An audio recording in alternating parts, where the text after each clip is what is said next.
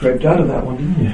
Yeah, it was not an easy match, but usually if you look at my history, the tournaments that I do well in, I always win a very tough 3-setter in the first round, so hopefully this can be another one.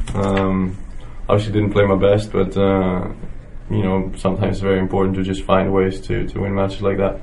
How anxious were you really getting? I mean, there were occasions when you were like 2 points away from winning earlier before the tiebreak, and when you weren't being able to capitalize on that. How anxious were you? Not anxious. I mean, he's one of the best servers on tour, so on his serve anything can happen. I was just happy to take my chances at 5-all in the break here, get that break with a very good point, and then capitalize it at 6-5 and to win the match, and that's what I remember.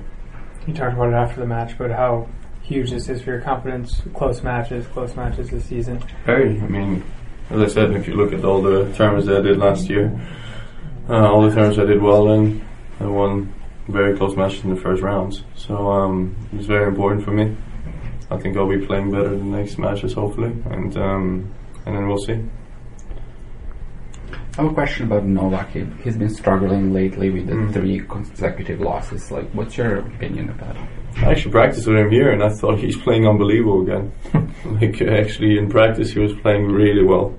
And serving, okay. I mean, returning as he always does, not missing the ball. So, in Indian Wells, I mean, maybe it was not surprising that he would lose, because it was basically 3 weeks after surgery.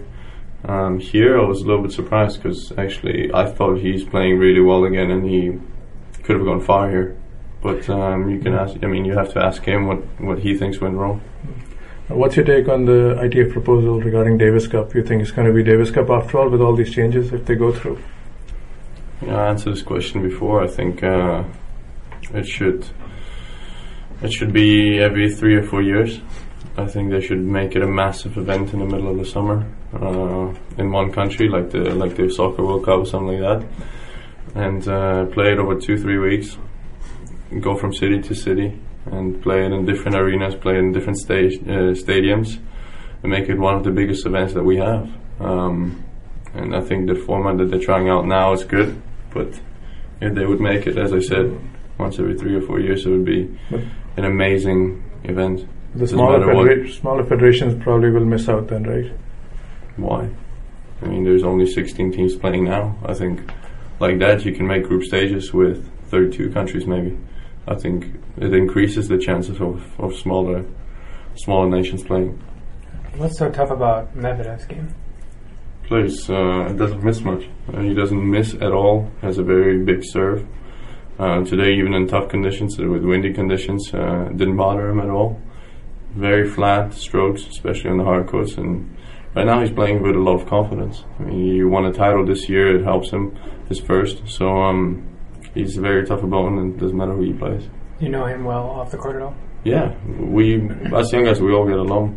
We all get along quite well. We do stuff outside the court. Even though they had a little bit of an incident with Tsitsipas, but Tsitsipas is a little bit younger generation than us.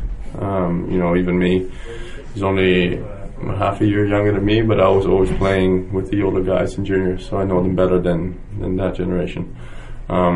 But yeah, we all get along. Kyrgios, I get along with other guys, Kokonakis, Medvedev, Kachanov, Rublev. We all really get along.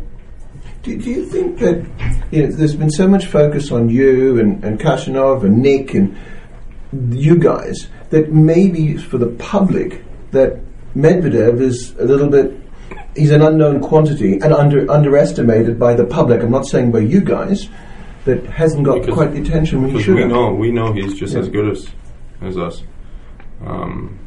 I know that he thinks that as well. I know that he thinks he's just as good as Kachanov, he's just as good as Rublev, just as good as other guys. And every time he steps on court, he shows that. Again, especially against us, I think he has a pretty good record against young guys. So he's not the most flashy player. He has maybe a little bit of a weird technique or something like that. So maybe that's why he's not standing out like the other ones. I mean, the other ones hit the ball 150 miles an hour every single time they get a chance. So that's a little bit different, but no, he's definitely up there with all of us. Okay, thank you.